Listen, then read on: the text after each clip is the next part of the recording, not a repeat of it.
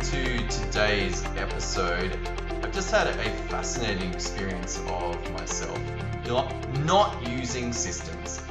You would think that since this entire business is based on the development of great systems and processes, that I myself would use those consistently. Like I'd just be like absolute default. But today, no, that didn't happen. I went to my Google Doc for some marketing that have been created.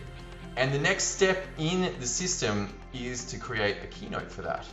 But I didn't actually bother, for whatever strange reason, to open the system and check into the process to do it.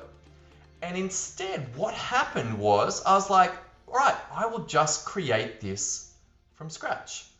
Like literally ignoring the very basis of the business, all of the work, all of the benefits that come from it.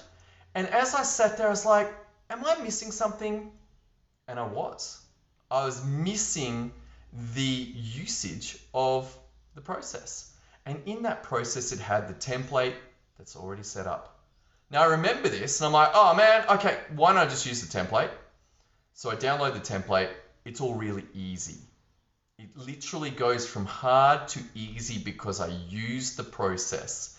And yet in that initial moment, I just thought it would be quicker. I thought it would be easier. I don't know what I thought. I thought dumb. I'm just like, right, I'll just do the most obvious thing, open up the keynote. Like this is dumb. When the process has already been created and the template's sitting there, and I have the exact experience of going in and filling in the template, and the work is easy. There were further edits to go from the Google Doc to the keynote, and so they got improved, the messaging got improved. I was like, okay, hang on, this works. And yet, why did I do it that way? Look, I seem to have the entrepreneurial madness, and you may have it as well. If you're watching this and you're like, man, I want to grow my business, most likely you have had the entrepreneurial madness, the entrepreneurial gene, the bit that allows you to go, man, I see a problem, I'm going to create the solution. And after a while though, like you go through and you solve problem after problem and you get your business working, and then there's this transition point.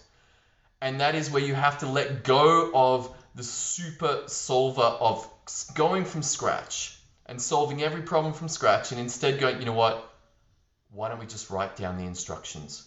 Why don't we write down how we do this stuff? And that's going to have a significant advantage for you in that you can get other people to do the work for you, because you cannot do it all.